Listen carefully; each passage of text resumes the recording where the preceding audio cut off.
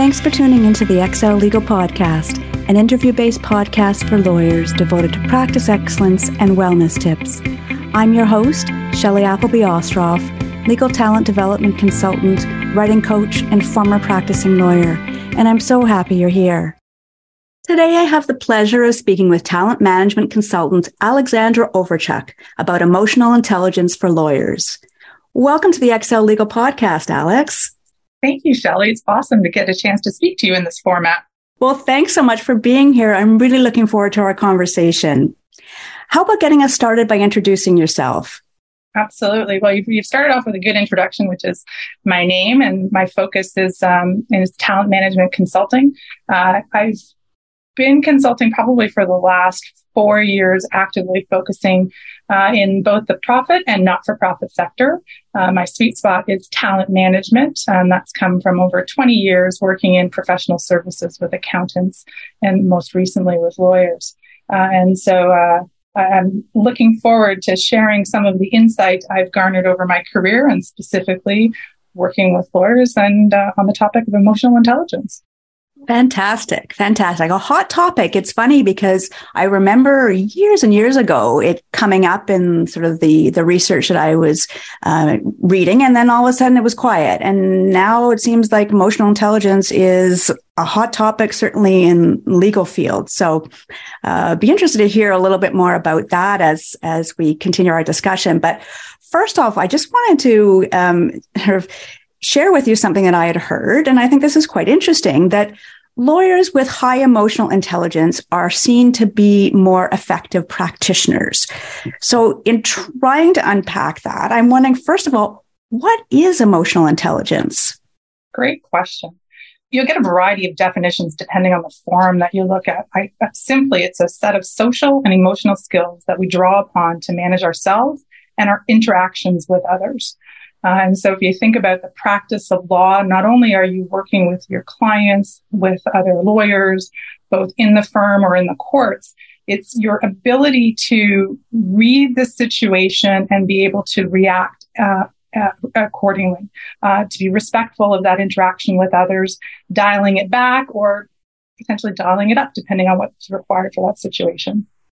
And how would emotional intelligence, or EI or EQ, I sort of see it variously referred to, how does that make someone a better lawyer, a more effective lawyer? I have my biases into how this plays into the practice of law. In terms of, so it's interesting, in terms of the research that I've been doing over the years, we actually have introduced emotional intelligence into the school system, into the elementary school system. And so to think that some of our new associates haven't heard or experienced emotional intelligence would probably be a bit of a misnomer. Emotional intelligence within the legal practitioners, it's really about self-awareness. It's understanding how I'm reacting to the situation, how the stressors around me are impacting my ability to react to the situation.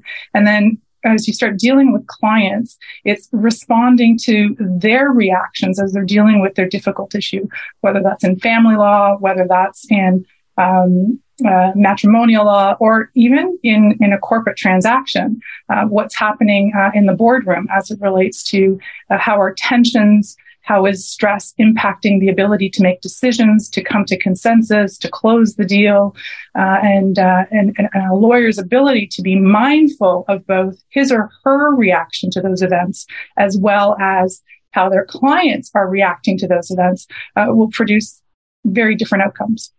And because relationships are at the core of what lawyers do, to me, that seems absolutely essential. Absolutely. Totally agree. And I think you made the comment earlier, it seems to be that emotional intelligence seems to be at play more. Coming out of the pandemic, we're seeing how emotional intelligence played out in the office, played out as we went remote. How did our leaders, those high-performing lawyers who moved into partnership and leadership roles, how did they navigate the uncertainty and the unknown? How did they keep their team moving forward? And I think that's why perhaps you're seeing more talk about emotional intelligence within the legal environment, is that you've got these large organizations that are leading people in addition to securing and retaining clients, and are we all operating effectively to maintain those relationships? Mm-hmm, mm-hmm. Now, is emotional intelligence something that you have or you don't have? Excellent question. And so some of the research will compare IQ to EQ, or EI as you've referred to it. And so with IQ, we're kind of stuck with what we're given at the beginning. You might be able to study a little bit longer and learn a little bit more, but you're basically, by the time you're 20 years old, your IQ is pretty static. EQ, on the other hand, can, with attention, can grow and develop, especially if it's something that you're invested in making changes to. And so it can evolve and grow with being mindful and conscious of what you're focusing on developing. Fascinating. So I'm thinking too, then, how would you know what your EQ is? And given sort of lawyer's personality, maybe I'll just use my own as an example. I think I have pretty high, based on what you said, emotional intelligence is, I would think I have pretty high emotional intelligence. So how do we sort of determine what our emotional intelligence is? Great question. Over the course of my career, I'd often get feedback, Alex, you have high EQ. I'd be introduced to other people as Alex is a great practitioner, talent manager. She's got great EQ. I'm kind of like, what is this EQ? I knew that I could navigate conversations effectively. I knew I could bring conflicting opinions to some sort of mutual consensus. And so this is where I decided to get certified in an EQ assessment tool. And that is the EQI 2.0, and by 2.0, it has been researched and updated to meet just changing language and within the environment. So, what your best way to assess your EQ is to do an assessment. You can find some assessments online, either through a magazine or just made available through a consulting site. It'll give you a hint at some things to be mindful of in terms of more optimism, more self-awareness. But the truest measure would be to do an EQ assessment and work with a consultant or a coach to get a debrief and assess your scores and think about whether you wanted to make some changes. So interesting, because I'm a lover of those magazine quizzes and things like that. And I did the emotional intelligence assessment with you. Very kindly offered to run me through it, and it was quite a fascinating experience, I must say. Very different than doing something in a magazine, particularly that opportunity to speak with you afterwards, to do a debrief, and for you to give me a read of how all of these different aspects of emotional intelligence work together.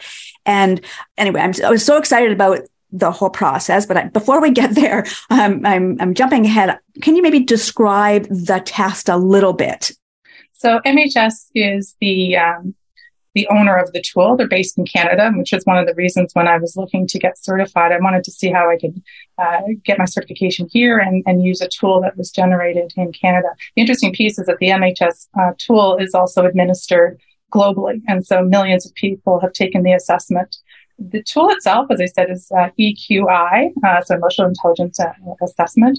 It is based on a 5 composite scale that focuses on self-perception, self-expression, interpersonal, decision-making, and stress management. And within those 5 composites, there's 3 subscales that break that composite down. And what you and I talked about is that it's not about the total EQ score, which will be on a continuum. It really is about understanding how each of the subscales interact with each other and impact how you would react to a situation and how you would respond to a situation.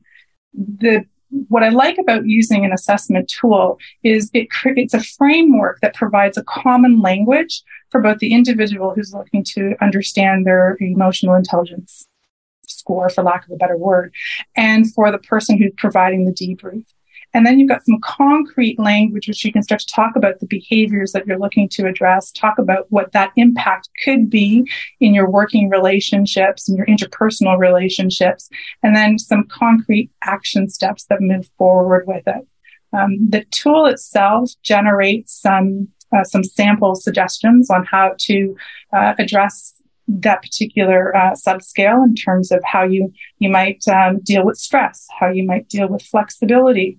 And I think what we're seeing, especially coming out of the pandemic, is how is our stress management? What are we doing to ensure that we're operating effectively as we transition from either fully in person or hybrid, and how we're coping with the kids going back to school. So the tool generates some strategies, but as you and I talked about, sometimes the strategies in the report don't necessarily resonate with the individual who's reading the report for the first time. So it's an opportunity to have a conversation with somebody to understand how does this particular behavior impact me as the person who's just completed the assessment?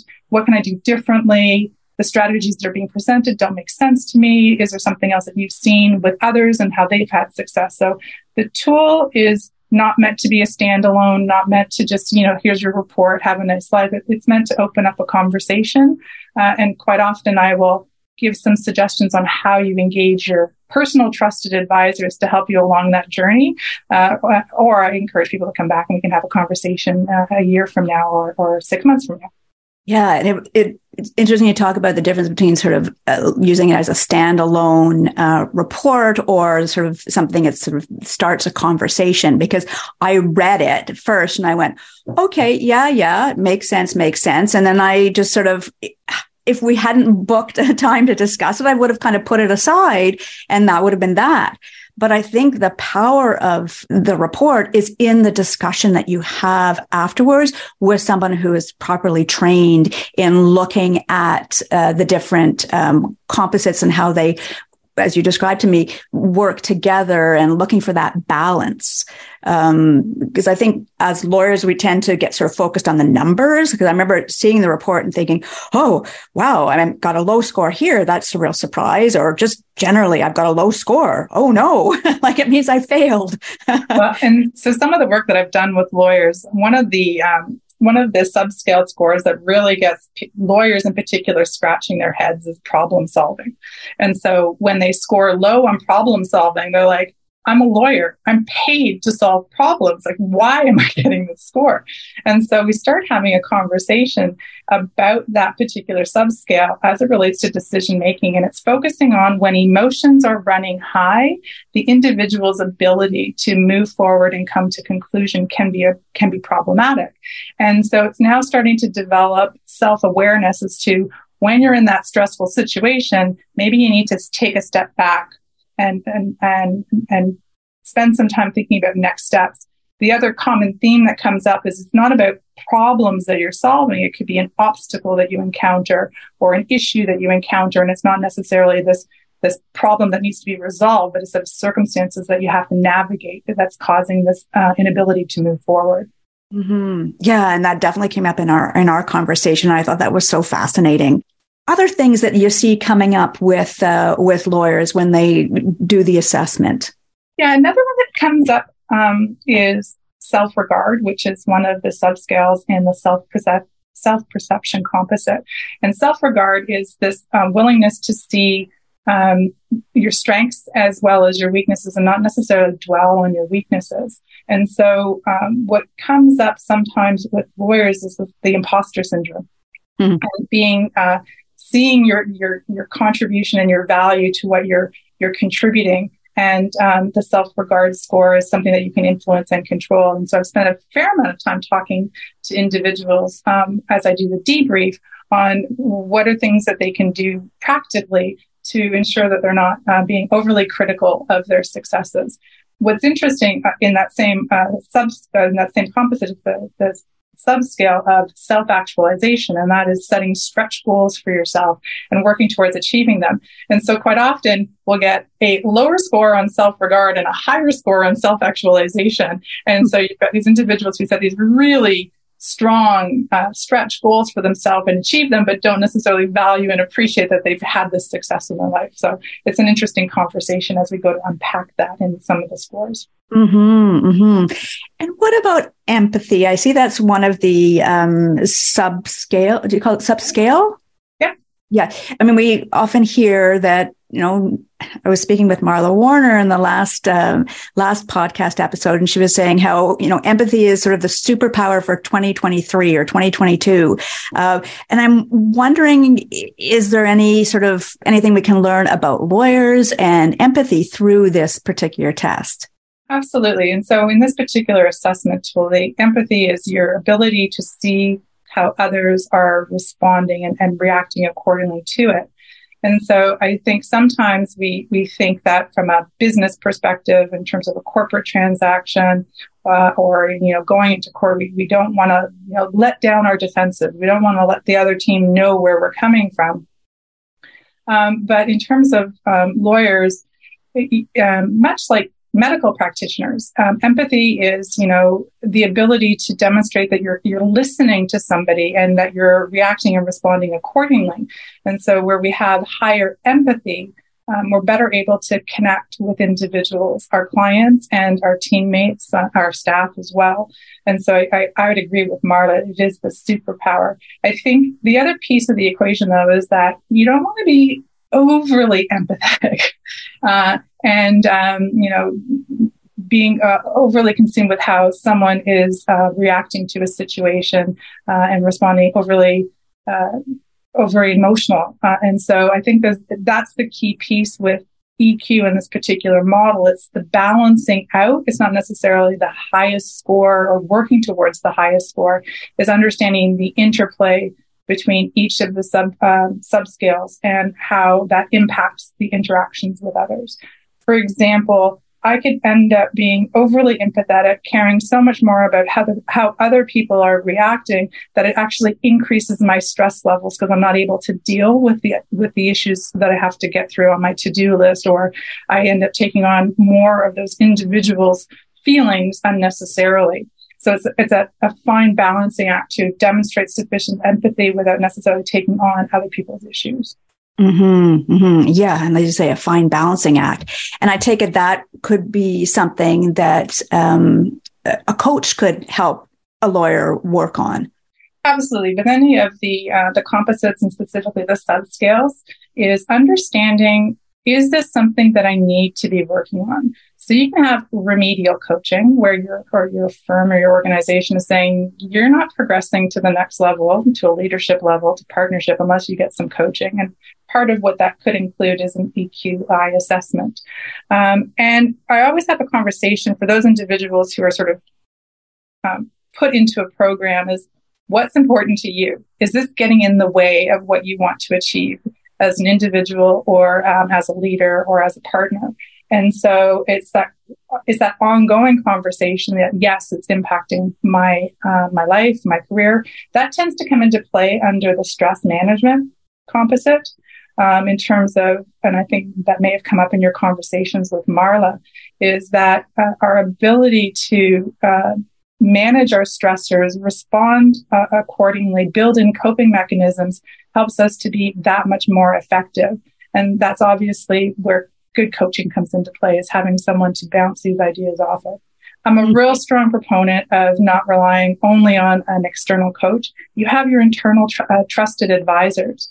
Those are, the person that you confide in the office. This could be your mentor in the office. I often default to your spouse because they see you at your best. And if you're looking to make some changes, you engage those trusted advisors to catch you in the moment, to for example, I've had individuals say flexibility is the ability to, in this model, is the ability to see that things can be done differently. So you're not so rigid and that you're open to new ideas, new approaches, new ways of doing things. So I'll say, ask your husband, your wife, your kids, especially if they're teenagers, or your workmates, that if you're being too fixed or rigid, to catch you in the moment so that you're self-aware of what are the triggers? Why is this happening? And it allows you to course correct. I love that idea of course correction, and with the help of somebody more objective that you trust, because we could, we see things very differently when it comes to our particular personality traits. But you mentioned this idea of course correction. And I'm thinking too, like, what are some of the other ways that we could develop and strengthen our EQ? absolutely. And so we've used the term course correction because I think we're all well-intentioned and we're on a path and we want to do what's right. And when we're talking about emotional intelligence, I just want to reiterate, it's when emotions are running high. And so that's when these are the default behaviors that we fall to. This is where our brain has been hijacked and we're just reacting to emotions. So part of that is the ability to start building in some coping mechanism. Marlon, Shelley, you and I have talked about it. I've got Marla on the brain right now. We've talked about this in terms of journaling, and I know that you've had speakers talk about journaling as it relates to stress management and mental health awareness. And so, what I encourage people to do if they're looking to focus on a subscale is reflect on that. When you encounter challenges, was today a good day or a bad day? What got in the way? If you have low flexibility, what were the things that you did today to try and improve that? What were you open to doing differently? What new challenges did you explore? Another one that comes into play with emotional intelligence and reflecting in a journal is being aware of how your emotions impact you. So I feel anxious when I have to do a presentation because I'm worried I'm not going to say the right things. And so how do I deal with that anxiety? I practice.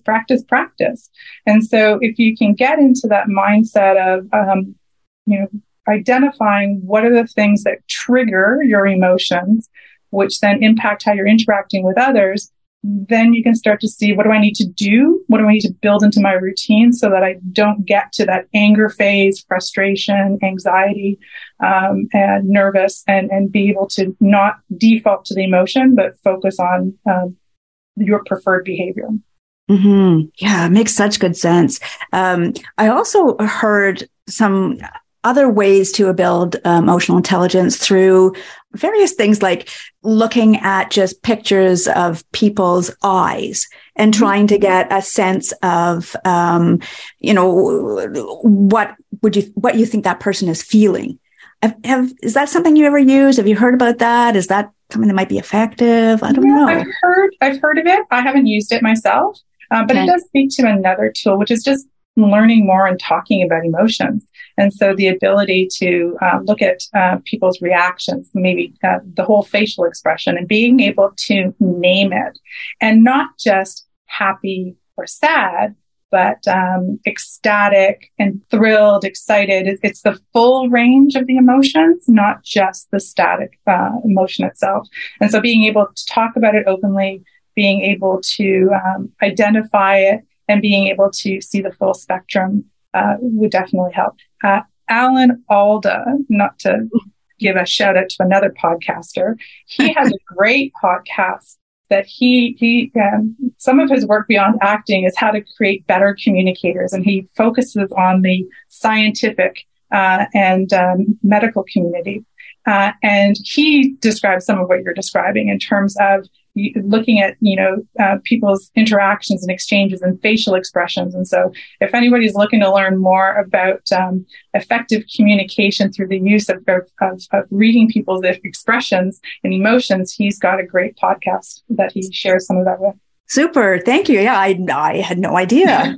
Yeah. Wow. Excellent. Yeah. And on that, I'd also heard of, because we're into talking about entertainers, I also heard about watching TV or watching a movie with the sound turned off, and seeing if you can figure out what's going on just by observing the characters' body movements and facial expressions and things like that. What do you think of that? I think it's a great idea as it relates to. So one of my favorite pastimes is people watching. And it's, it used to be during my lunch break in one of the food courts, I would just see, could I understand what was happening just by people's facial expressions and how they're interacting?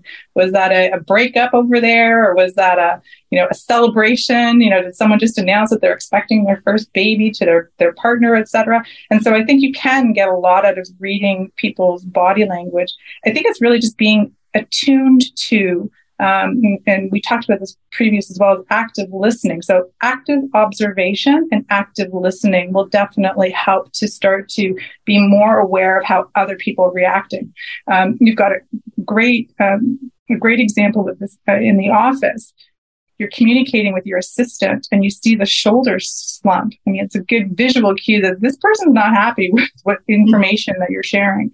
Another visual cue is individuals, won't look you in the eye, avert their eyes as you're delivering messages. And so there's a good cue is you might want to unpack that a little bit. What's the issue at play? Are you communicating effectively with that individual? Are you making them uncomfortable, and perhaps why? And so part of watching movies or watching other people's behavior starts to build up your, not necessarily your ability to read them more effectively, but just that you start to see it, how people's bodies are reacting to that and potentially their emotions are coming into play. Right. And getting out of your head, because, as lawyers, we're so sort of focused on the logical side of things. And there's logic and there's emotions. But to me, it seems like emotional intelligence is a way of kind of, I wouldn't say managing both, or maybe it's managing both. Because what you're saying, it's not just it's not talk just about emotions. There's sort of and I guess that's why it's called emotional intelligence. It just dawned on me. It is. I mean, I think that's the piece is that we have evolved since we first, were created on Earth. Whichever path you take, evolution or creation. And we have moved away, and many consultants in the behavioral space will speak about, living on the Sahara, and we can't just react to our circumstances. But the reality is we're dealing with multiple stimuli over the course of any given point in time. And so we go into autopilot, in my opinion, we go into autopilot mode. We react to the situation. And if only we could just pause and just take in our surroundings. And some of the research that I did for another presentation was that our minds react to an emotional trigger within 6 seconds, or we have an emotional reaction within 6 seconds of seeing a trigger.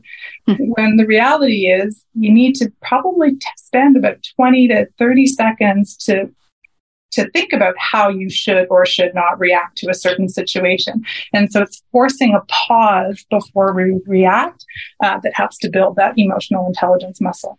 And that's also consistent with what we're hearing about mindfulness practice. Mm-hmm. It's, developing that, that muscle so that you can pause and not react. Wow. Well, what a loaded topic, and so interesting. And you have such a wealth of experience, in particular in working with this assessment tool. I'm wondering if you used the tool, in the context of the work that you do as a consultant with lawyers, and if so, how have you used it and how's it been received? Great question. So I've used it as part of leadership programs. I've used it on an individual basis, and I've even used it in one situation for a team building assignment. So from a leadership perspective program, it's one of many assessment tools to create self-awareness.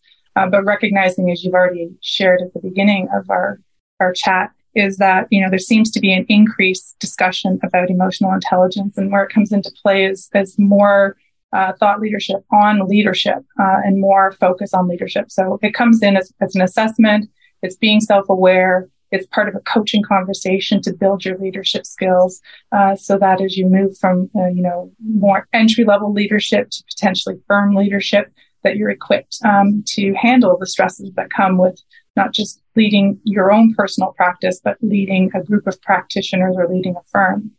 On an individual basis, I mentioned earlier, you can end up with it being remedial. And so you've been told that, or I've had candidates or individuals tell me that I can't progress to the next level because I've got some interpersonal challenges. And so this is a great assessment to start to break down what are those interpersonal challenges. And as I said, you got this common framework, so we can start to see, this is when you're dealing with stressful situation. In particular, you don't have really good stress management techniques. Let's talk about how you're going to build that out.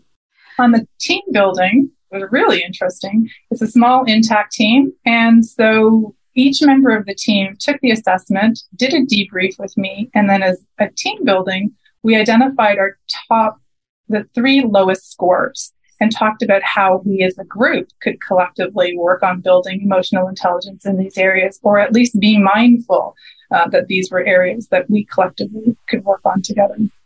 Well, so you're saying that there's like individual emotional intelligence and then the emotional intelligence of the team as well? You can work it into a team. I haven't actually got to that level yet, but definitely being mindful that each person was aware of their own emotional intelligence and where some of their areas for development were, and to be mindful as they were navigating that they then could each use that framework, that language of the EQI, to work through some of those stressful situations and just even articulating, you know what, I'm feeling particularly stressed. Can we pause? Can we take a step back? Can we come back to this in either an hour, depending on the time sensitivity, or a day? And I imagine, given the sort of skepticism that a lot of lawyers share, that having an objective assessment tool would, I would hope, make it sort of, it's again a good segue into a conversation about emotion, which a lot of lawyers have a difficult time discussing. And as you said, either we don't have the vocabulary or just not really being in touch with emotions. Absolutely. The assessment tool creates that common language. And you really start to take a step back that it's by not addressing the emotions, we're creating and or supporting behavior that's counterproductive. At the end of the day, all of us want to be able to achieve our personal and professional goals, to meet our business and client objectives, and to work in a team where everyone feels valued and they feel like they're contributing.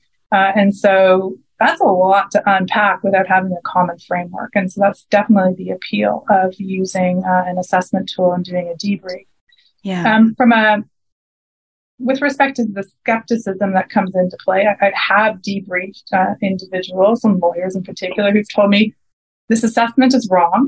The language, the question, the statements have been worded inaccurately.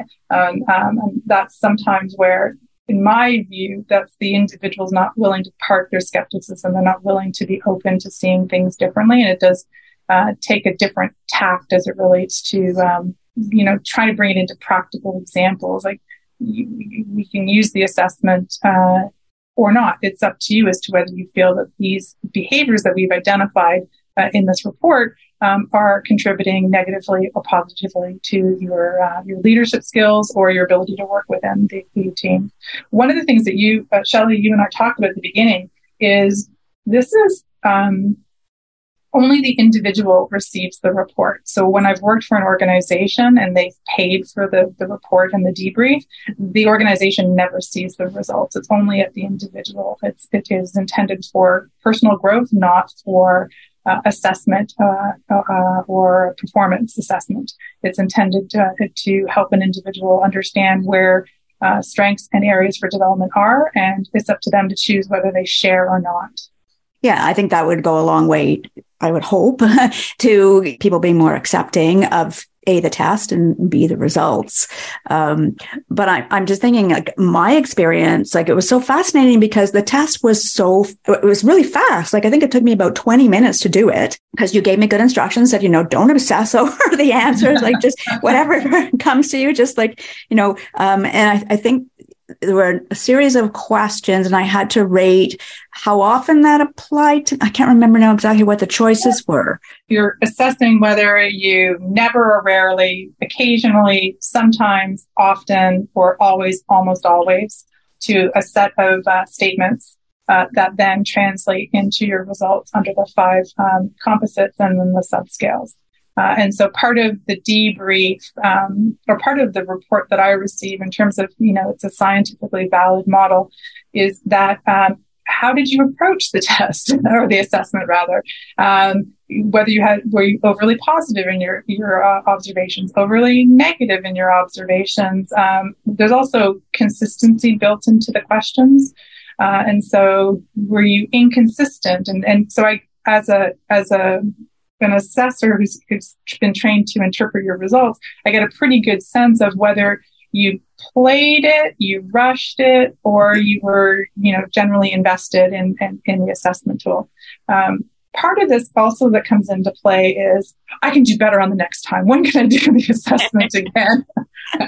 and so as part of my training, you can redo the assessment, but it's typically a year from the date that you took it, because you want to invest some time in understanding what are the behaviors that you're going to work on changing. And it really isn't about improving your score, but improving your interactions with others and your own ability to manage your own emotions.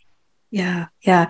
I love that. And for me, that conversation that we had after was just so illuminating, and you're so skilled in having that conversation, because I think there's a little bit of resistance to certain things. But yeah, I just love the way that you spoke to me about all of the different things that I was a little like, I'm not so happy about this result.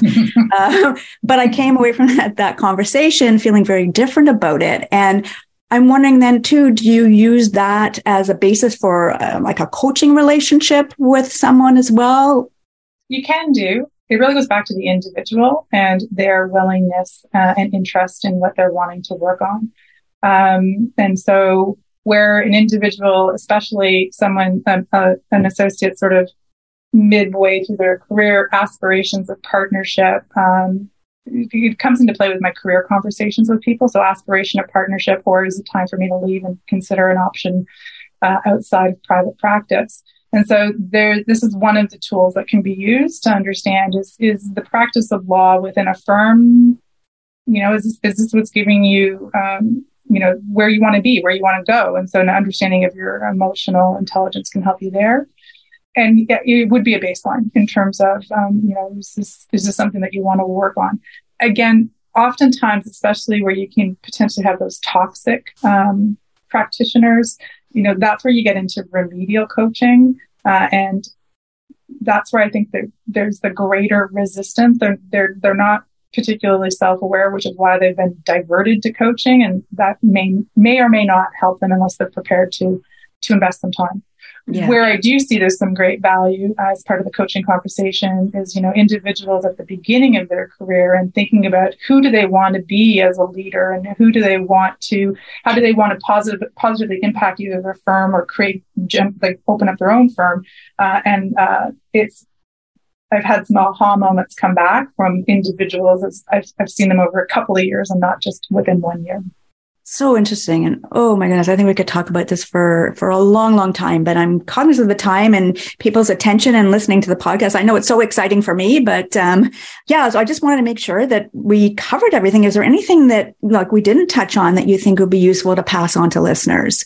Well, I think we were focusing very much on the lawyer, but I think there's been some really good research coming out of the Conference Board of Canada, the World Economic Forum, that emotional intelligence is something that we should all be investing in. As I was sharing earlier, anyone who has kids, your kids are learning about EQ in elementary school, so you want to stay ahead of them and make sure that you're mindful of it as well. Mm-hmm. But yeah, there's great research coming out of the U.S. And definitely some more research coming out of Canada as it relates to lawyers and why this particular skill set's important. And of course, there's always anyone who wants to continue the conversation. You're welcome to reach out to me on LinkedIn under my full name, Alexandra Overchuk, or reach out to me on my website, www.overchuk.ca. Super, super. Well, Alex, thank you so much for this wonderful discussion. I really appreciate you taking so much time to speak with me. Shelley, it's been a pleasure. It's always a pleasure when we get together to chat. That it is. Thanks again, Alex.